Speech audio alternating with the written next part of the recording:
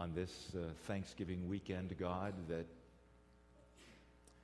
that has Black Friday with all of its craziness. That's a pretty powerful song for us to sing. You can have this whole world, but give me Jesus.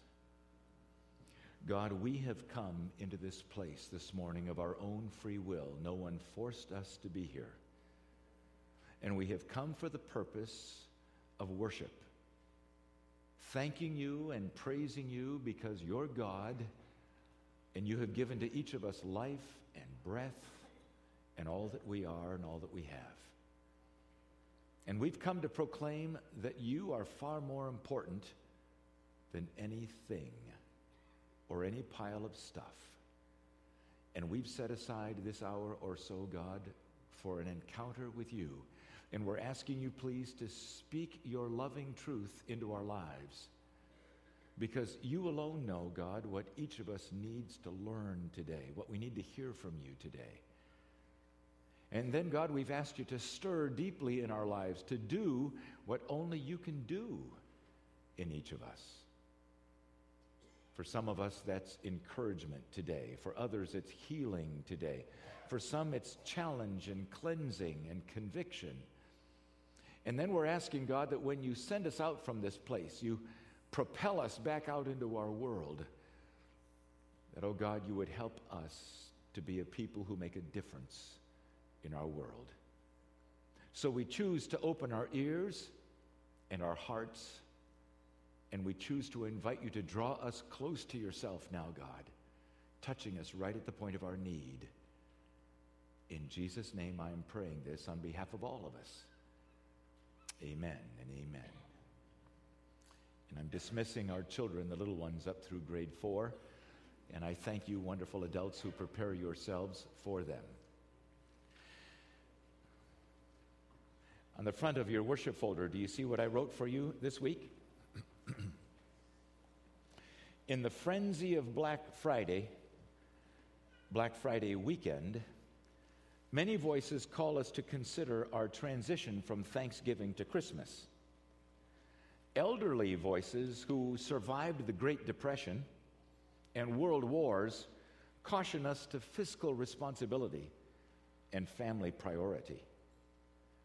Young voices assure us that they would much prefer a loving, united family rather than piles of gifts. Isn't that true? Billions of desperate people around the world urge us to live simple and compassionate lives, seeing their hopelessness. And as we draw near to God, friends, what does he say to you and to me? I hope you brought your copy of God's Word today, and if you did, could I invite you to open it into the New Testament to Luke chapter 1. And if you didn't happen to bring a Bible, there should be one under the chair in front of you or near there, and I'd urge you to take it, because we're going to look at some important words in God's Word today as we begin the journey toward Christmas, the Advent journey. Somebody tell me what page Luke chapter 1 is on in those Bibles under the chair, would you? 723? Thank you very, very much. Most everyone in this room has a driver's license, I would presume. And this is the weekend of the year that lots of people put lots of miles on their vehicles especially. And if you notice that when you get onto the roads, especially those roads that are multiple lanes wide, and near the big cities, there's lots of signs, and you better be paying close attention or you may find yourself in the wrong lane, right? And your exit is going that way, and you can't get over there because of all the traffic. Or maybe you have found yourself in one of those exit-only lanes, and you go, no, I don't want to get off, but the traffic is so thick you're getting off, whether you want to or not. This is the on-ramp weekend, the on-ramp towards Christmas, the Advent month, shall we say. And I'm inviting you to join me in a journey. And the road signs that we're going to pass along the way are scriptures and worship and questions. If you take your notes that I prepare for you out of your worship folder, you'll see this week that I've written several questions for you there, and I'm going to suggest keep these notes along with the digging deeper that I hope you pick up, and take some notes during our worship time, but especially when you get some private time with God. Maybe in your tent of meeting, as Merrill was talking about earlier, ask yourself these questions. Think through them, and week after week we're going to journey together so that by the time we get to Christmas, it will have been a very special journey. So let's begin with Luke chapter 1, verse 5. In the time of Herod, king of Judah. Stop. You remember when telegrams, you remember what those things are? A few words and then stop for reflection. In the book of Psalms, occasionally you'll see the word Selah. It means stop and reflect and ponder. In the time of Herod, the king of Judea, the purpose of that little phrase is to help the reader, no matter who you are or where you are in the world, and no matter what time of history, this is now 2,000 years ago, to be able to identify both a place and a time. This is Herod the Great. He reigned from 37 BC to 4 AD, and he was king over Judea and Palestine. It was during the time of the great Roman Empire, and so Palestine was an occupied place. It was a very tense place, very similar to Palestine of today. You see one of the questions that I've asked in your notes there about a third of the way down on the front page. How would you describe the times in which you live? That's a good, thoughtful question. How would you describe the times at 2011, 2010, this particular holiday season in which you live? In the times of Herod, the king of Judea, there was a priest named Zechariah who belonged to the priestly division of Abijah. Stop. Now we have identified something more specific. We're talking about a Jewish priest, for Abijah was one of 24 divisions of priests that King David himself had identified. Each division of priests would come to Jerusalem for 2 weeks every year, and it was their privilege to do the work of the temple. Zechariah was a part of the division of Abijah, and it says there that his wife Elizabeth was also a descendant of Aaron. Stop. That's a remarkable statement. That means that you have a husband who can trace his lineage all the way to Aaron, the brother of Moses, more than 1,000 years before, and he's married to a woman who can trace her lineage all the way to Aaron. That means the pedigree, if I can use that word, for this couple is very, very unusual. If ever there was going to be a young man who was going to be born into, can I call it, royal blood of the priesthood, it would be this couple, where both mom and dad can trace their lineage all the way to Aaron. But look at the next line. Both of them were upright in the sight of God, observing all the Lord's commandments and regulations blamelessly. Well, we would expect that of two royal priesthood family people, but they had no children, because Elizabeth was barren, and they were both older folks now, went along in years. Now, if you put together there verse 6 and verse 7, it seems to be what some would call an oxymoron. 6 tells us they were blameless, holy, honorable, upright people, but 7 tells us they had every reason to be angry, bitter, resentful people. Because you can imagine, more than anything else, they would have desperately wanted a son to pass the priesthood on to, but now they were old people and they had no children.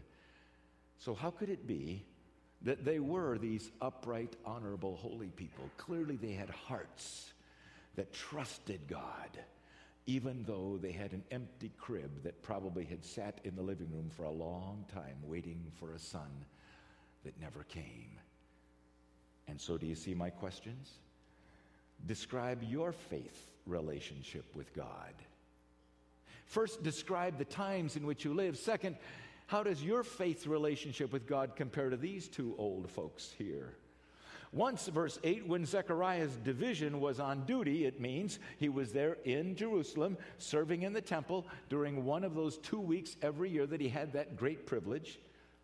He was serving as a priest before God, and he was, verse 9, chosen by lot according to the custom of the priesthood to go into the temple and burn incense. You'll remember that this was the temple that had been built 500 years before during the time of Ezra and then later near Nehemiah. You'll remember that the temple had 2 rooms, a holy place and a most holy place. And the most holy place was where the Ark of the Covenant was, and only one person went in there only one day a year on the Day of Atonement, and that was the high priest. But into the holy place, one very fortunate priest would go in the morning, and another very fortunate priest would go in the evening. And how did you get the right to go in there? When your division of priests came for your week, all the names of the eligible priests were put in a basket, I suppose, and someone would reach in and draw out a name. And you got to be one of those people on one of those days. And they'd reach in and draw another name. But once your name was drawn, your name was never again for the rest of your life placed back in the basket. It was a once-in-a-lifetime privilege to go into the temple to pray. Zechariah was a very old man. Year after year after year, he had come, first as a young man, energetic, maybe this will be my year, then a middle-aged man, and now a very old man. I wonder if long ago he'd given up hope that his name would ever be selected. But this week, an arm picked out the name Zechariah. It was going to be his once-in-a-lifetime privilege to go in the temple to pray, all by himself in the presence of God. Then, verse 11, if you like to mark in your Bible, circle that word then. Do you know why? That word makes midnight Thursday night that begins Black Friday look like nothing happened. That word then is one of the most significant moments in all of human history, because at that moment, God began the journey toward Christmas. Then an angel of the Lord God appeared to Zechariah standing at the right side of the altar of incense. Zechariah, when he saw him, of course, he was terrified and was gripped with fear. But the angel said to him, Zechariah, don't be afraid.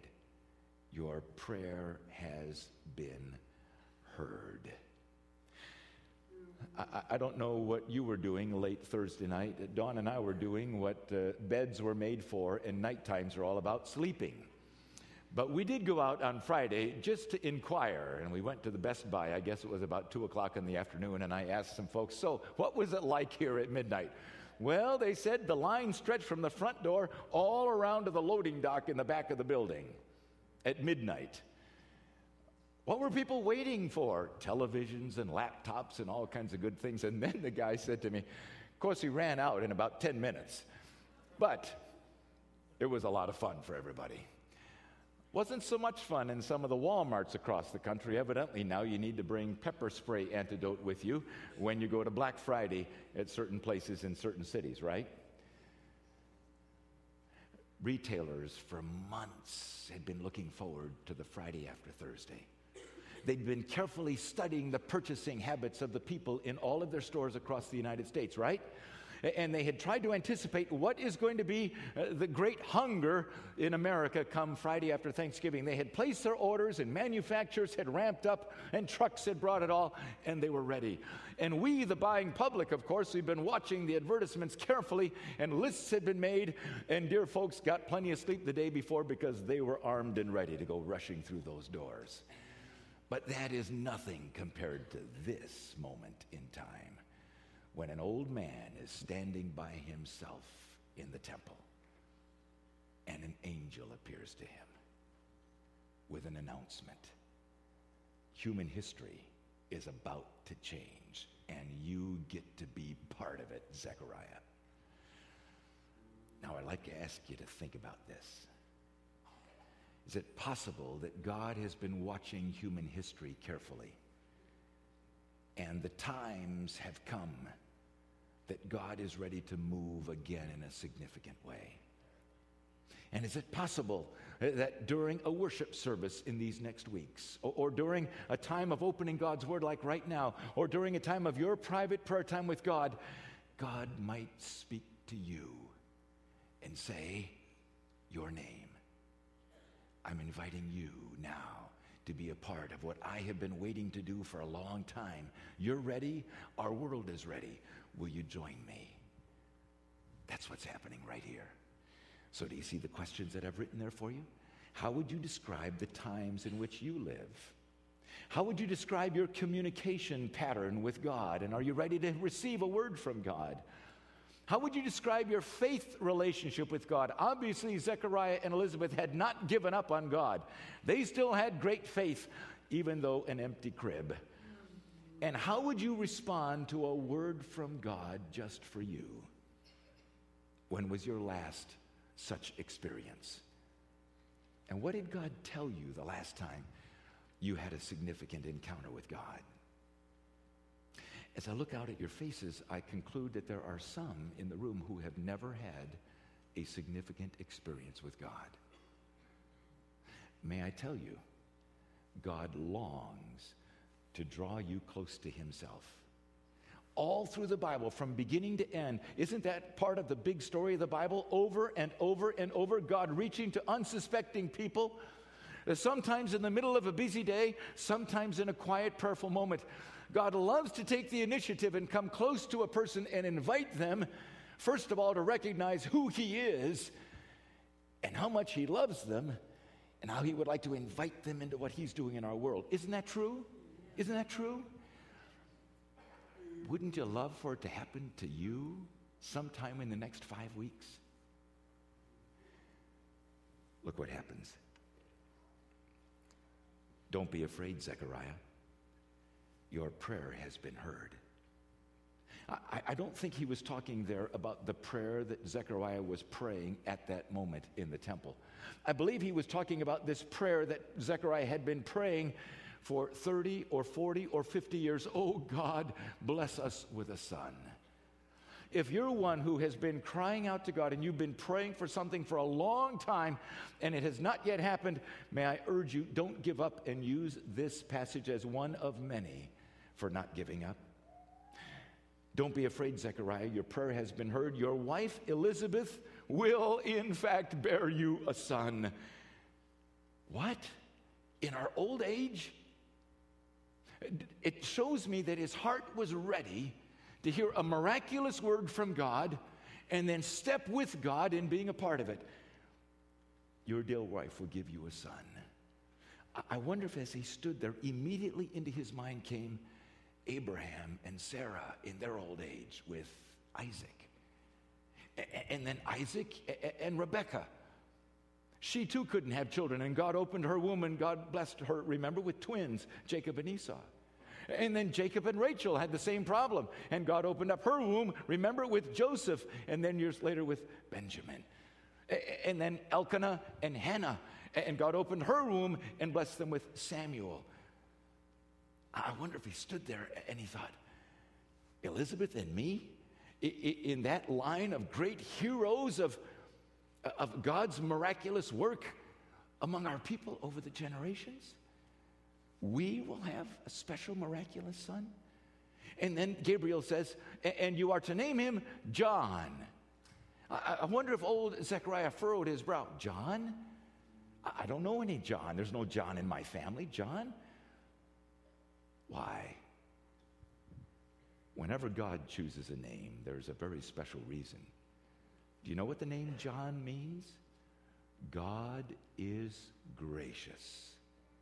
God is kind and compassionate and loving. Why is that important? Because during these times, the times of the Roman Empire, people were beginning to give up on God. If God does exist, he's obviously forgotten about us, especially the Hebrews, the Jews. God has long since abandoned us. It's been 400 years since anybody has heard anything from God. Clearly, if God loved us, he wouldn't be allowing this Roman Empire to choke us to death. Obviously, God's given up. No. Zechariah, your son will be like a walking neon sign. His very name will be a celebration that God hasn't given up. God hasn't abandoned. God hasn't forgiven. God is gracious. And he's reaching to you in his loving kindness. Amen? So what does your name mean? I did a study some time back. What does Douglas, what does that mean? You know what it means? Seeker of light. Amen. A truth follower, a truth seeker. And Jesus said, I am the light of the world. Whoever follows me will not walk in darkness. Amen. I'm happy to bear a name that says I'm a follower of Jesus, a seeker of the light. You'll name him John. And look, oh, Zechariah, God knows about your broken heart. God knows how you've longed to have a son that you could pour your life into. God knows that your wife, her arms have ached for a son. He will be, do you see what it says? He will be a joy and a delight to you. In other words, God is going to take your broken heart and heal it. You'll be overflowing with joy because of a son. And many will rejoice because of his birth. Can you ask yourself the question so I don't have to ask it? Are you a great joy, and have you been to your family and the people who know you? Have you been a delight to those around you? Have you been a great joy to many people? Walk into a nursery in a hospital and look at those babies. God has created every single one of them for his great glory, his delight and joy, and to be a joy in their families. Amen? God knows your heart, Zechariah. You'll be a smiling old man. You'll have great joy because God loves you. He will be great in the sight of the Lord, verse 15. He'll be great in the sight of the Lord. I wonder if Zechariah stroked his beard right there and thought, now, I wonder what that means. How will he be great in the sight of the Lord? What comes to your mind when I read that little phrase? Talk to me for just a moment. What does it look like when a man, a woman, a young person is great in the sight of the Lord? What are some of the characteristics of that kind of a person? Favor, God's favor. An awesome, okay. Thankfulness, thank you. What else? Servant. Thankful. Trustworthy. Humble, yes. Courageous. Honorable. Stable. A person who is great in the sight of the Lord. How about a person who is obedient to God? He will be great in the sight of the Lord. Have you been? Have I been?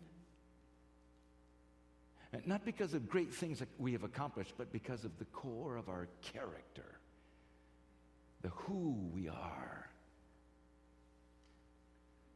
He'll be great in the sight of the Lord.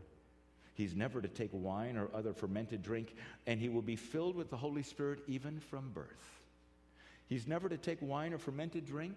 Do you suppose that the angel there is saying he needs to be clear in mind and thought at all times, never finding himself in a situation where something has dulled his thinking so he might err and make a wrong decision, or might be confused and not able to discern how God is leading him, or that his heart might be drawn away to lust and pursue after other things because his heart has been deadened by the effects of alcohol or other things. But rather, he will be filled with the Holy Spirit of God. Now, if you've trusted Jesus Christ to be your Savior, you know that God has placed his Holy Spirit within you. And all through the Bible, especially in Paul's writings in the New Testament, it talks to us about what that looks like and feels like. The fruits of the Holy Spirit are love, joy, peace, and so on. He'll be filled with the Holy Spirit even from birth. The hand of God will be upon him. Look. Many of the people of Israel will he bring back to the Lord their God. He will be one who himself draws near to God, but he will be contagious in that he will draw others. So can you ask yourself the question, have you been one who has been a magnet that has been drawing people toward Jesus during your lifetime, especially since you've known Jesus? And what is it about you that draws people to Jesus? Is it your effervescent joy that can only be explained as the Holy Spirit of God resides within you? And regardless of what the difficult circumstances of life are that you face, the joy that's in you, only God could have put it there. Is it the wisdom that God has granted to you, that people in their moments of confusion and needing answers, they come to you seeking wisdom? Is it your compassion that just pours out of you in great care for hurting people? Is it your patience? Is it your prayer life? And people who need somebody to pray with them, they come to you because they know you're a man or a woman of prayer. Is it your worship? And people just love to worship with you. What is it about you that draws people to God? And he will go on before the Lord in the spirit and power of Elijah. Now, Zechariah was a Jewish man, of course, and so that would mean a great deal to him and other Jews. Elijah was one of their great prophets. He was the one, you'll remember, who went up on the top of Mount Carmel and called down the fire from heaven when there were 450 prophets of Baal there. He was the one who said, there will not be rain for a long time because I am the servant of the Most High God, and he sent me to tell you that. He stood courageously in the face of wickedness. He was a man of great faith, a man of great prayer. God actually used him to heal and to raise people from the dead. He'll go on, this John will, in the spirit and power of Elijah, can you imagine? And then do you see what it says? To turn the hearts of fathers to their children. Men, if you like to mark your Bible, I urge you to underline that line. Do you know why? If you study history, every society that has ever begun to implode, one of the major contributors to the implosion of society is when the men disengage from their families and find themselves too busy either with work or with hobbies or with self-indulgence, and they delegate to their wives the raising of the children. I don't want to be bothered with them. But God says, no, men, that is one of our greatest privileges of all. It's Psalm 78, isn't it? Passing on to our children what we have learned from our fathers. We're coaches, we're mentors, we're discipliners of our children. We are the ones who are raising them up to be God-honoring sons and daughters. Amen? And in partnership with our wives, we're modeling for them what a God-honoring home looks like. So when they get old enough to start dating and start thinking about how to build their family, they'll be able to say to both mom and dad, thank you very much. You modeled it for me. I know exactly how God wants it to be.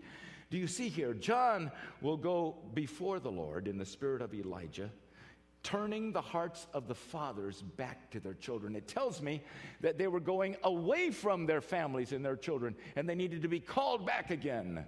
That's repentance, to turn back. And the disobedient to the wisdom of the righteous.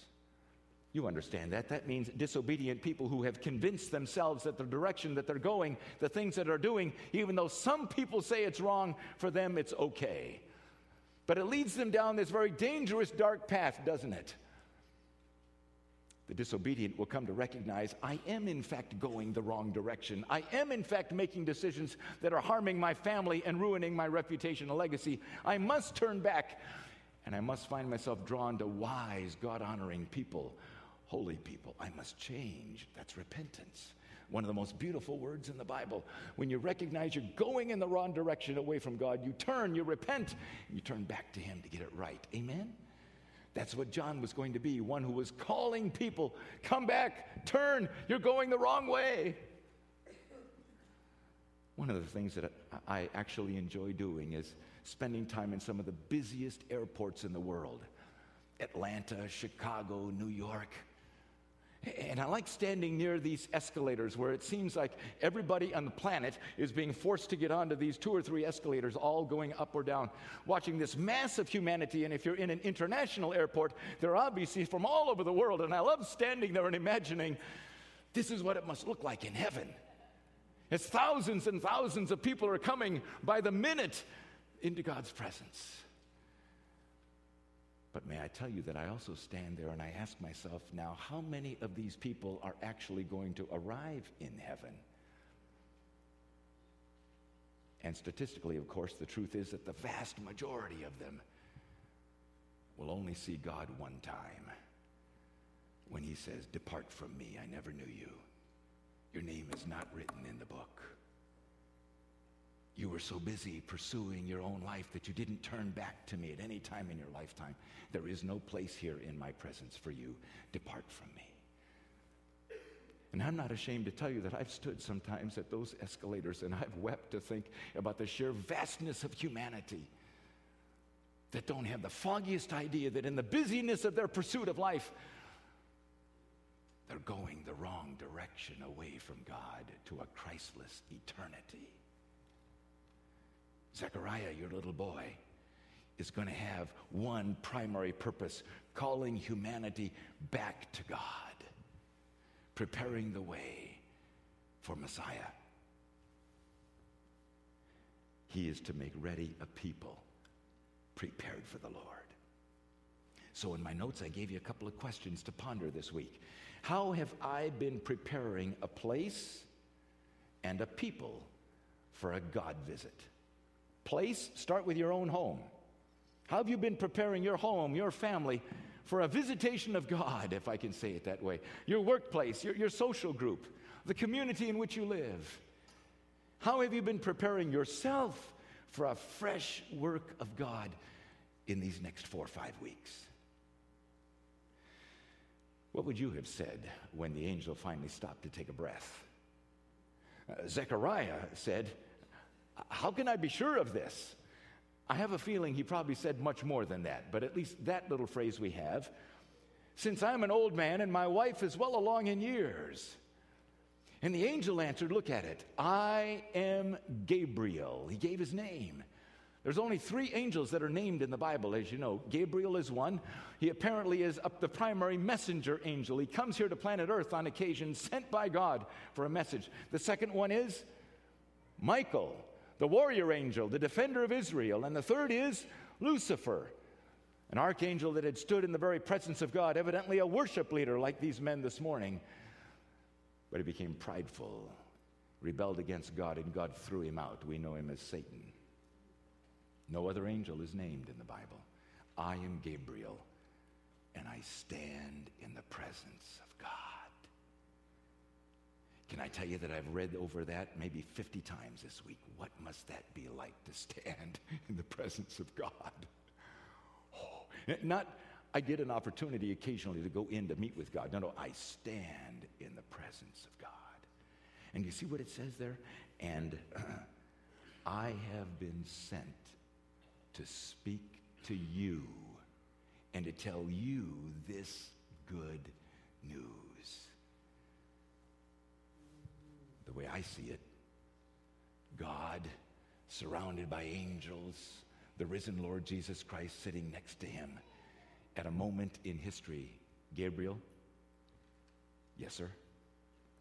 I want to send you on a message, a mission with a message. Yes, sir. Where? Planet Earth, Israel, the city of Jerusalem, the temple. When? I'll tell you when.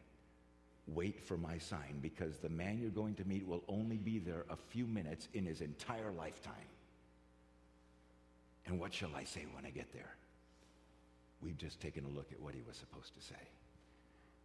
Do you suppose Zechariah said, "Sir, what language does this human being speak?" Ever thought about that? I would suspect, God answered, Hebrew. Perhaps he spoke Greek as well, since that was the Roman trade language, business language. But certainly he would know Hebrew. You are to address him in Hebrew. His name is Zechariah. And maybe God went on and explained a lot about Zechariah. He's longed for a son. Here's my question. Do you suppose it's possible that God has been watching you your whole lifetime? Is it possible that he might say, "Gabriel, I got another mission for you. The United States of America, Williams Bay, Wisconsin, Lake Geneva, Elkhorn." And then he says your name. And then he tells Gabriel, here's the message. And here's what's going on in this person's life. If Gabriel asks, and what language does they speak? Some of you in this room are bilingual and trilingual. What would the message be that God would give to Gabriel for you? He doesn't need to use Gabriel, does he? The Holy Spirit lives within you if you are a follower of Jesus. The question is your life uncluttered enough that if God speaks to you in a special way during these next 5 weeks, you'll know it? Do you have enough silence in your life that you'll be able to recognize exactly what he's saying and what it means? And do you have enough margin in your life that you can respond obediently to what he's inviting you to? Is it possible, my friends, that you and I have missed already in our lifetimes many, many times when God sent a word to you, but you and I were so busy we didn't even recognize it? It was so noisy we couldn't hear it. Or maybe you sensed your heart being drawn, and maybe you understood what God was inviting you to, but you pulled back because, God, not right now. My family, my job, my whatever it was for you. Could it be in the next 5 weeks, God's ready to take another step toward you?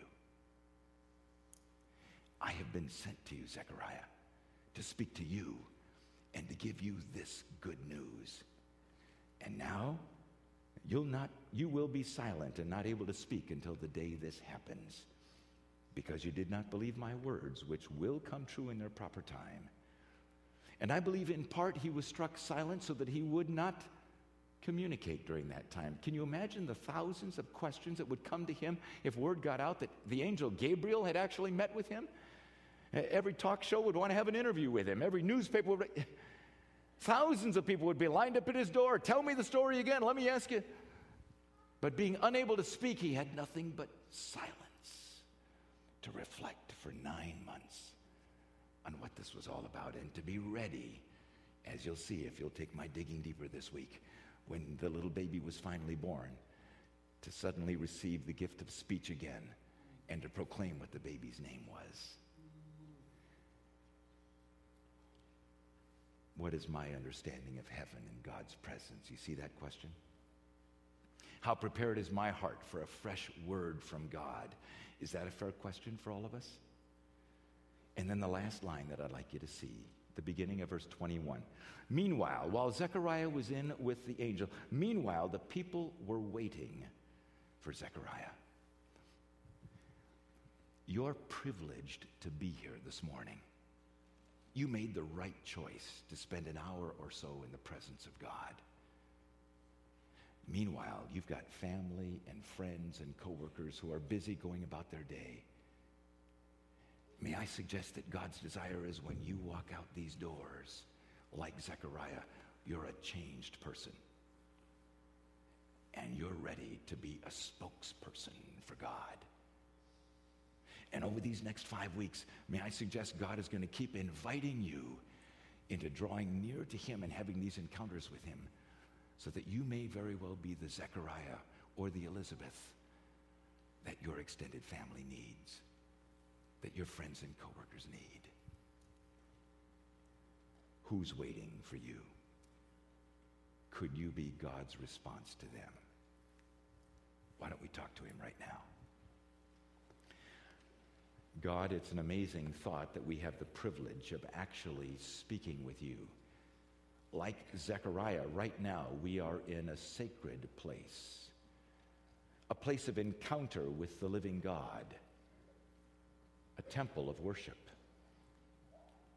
Right now, God, is it possible that right now you are beginning to speak into the lives of men and women in this room, young people and teenagers in this room, folks who are watching us or listening to our voice, wherever they are at this moment? Oh, friends, right now I urge you, invite God. You personally invite God to take the initiative toward you, to speak into your life in these next weeks. Invite God to show you what in your life gets in the way of hearing him, of understanding what he's saying to you, and of responding to his invitation. And when he shows you what it is, my friends, be courageous enough to push it out of your life. Make the change, whatever it needs to be in your life, so that you're ready. And if you've never met Jesus Christ, right now is a perfect moment. Jesus came, God incarnate, of course, to speak God's truth to us. He came to die on the cross as God's provision for your sin and mine, so you can be forgiven of your sin. You can be restored back into relationship with holy God, so that the Holy Spirit can be placed within you, so that you can, in fact, hear the voice of God and live your life in partnership with him. And then at the moment of your departure, your death, step into his presence. If you've never trusted Jesus, trust him now. Invite him to be your Savior now. And Lord Jesus Christ, we now worship you. We worship you believing these next weeks are going to be very significant for us in our relationship with you. We worship you, Jesus.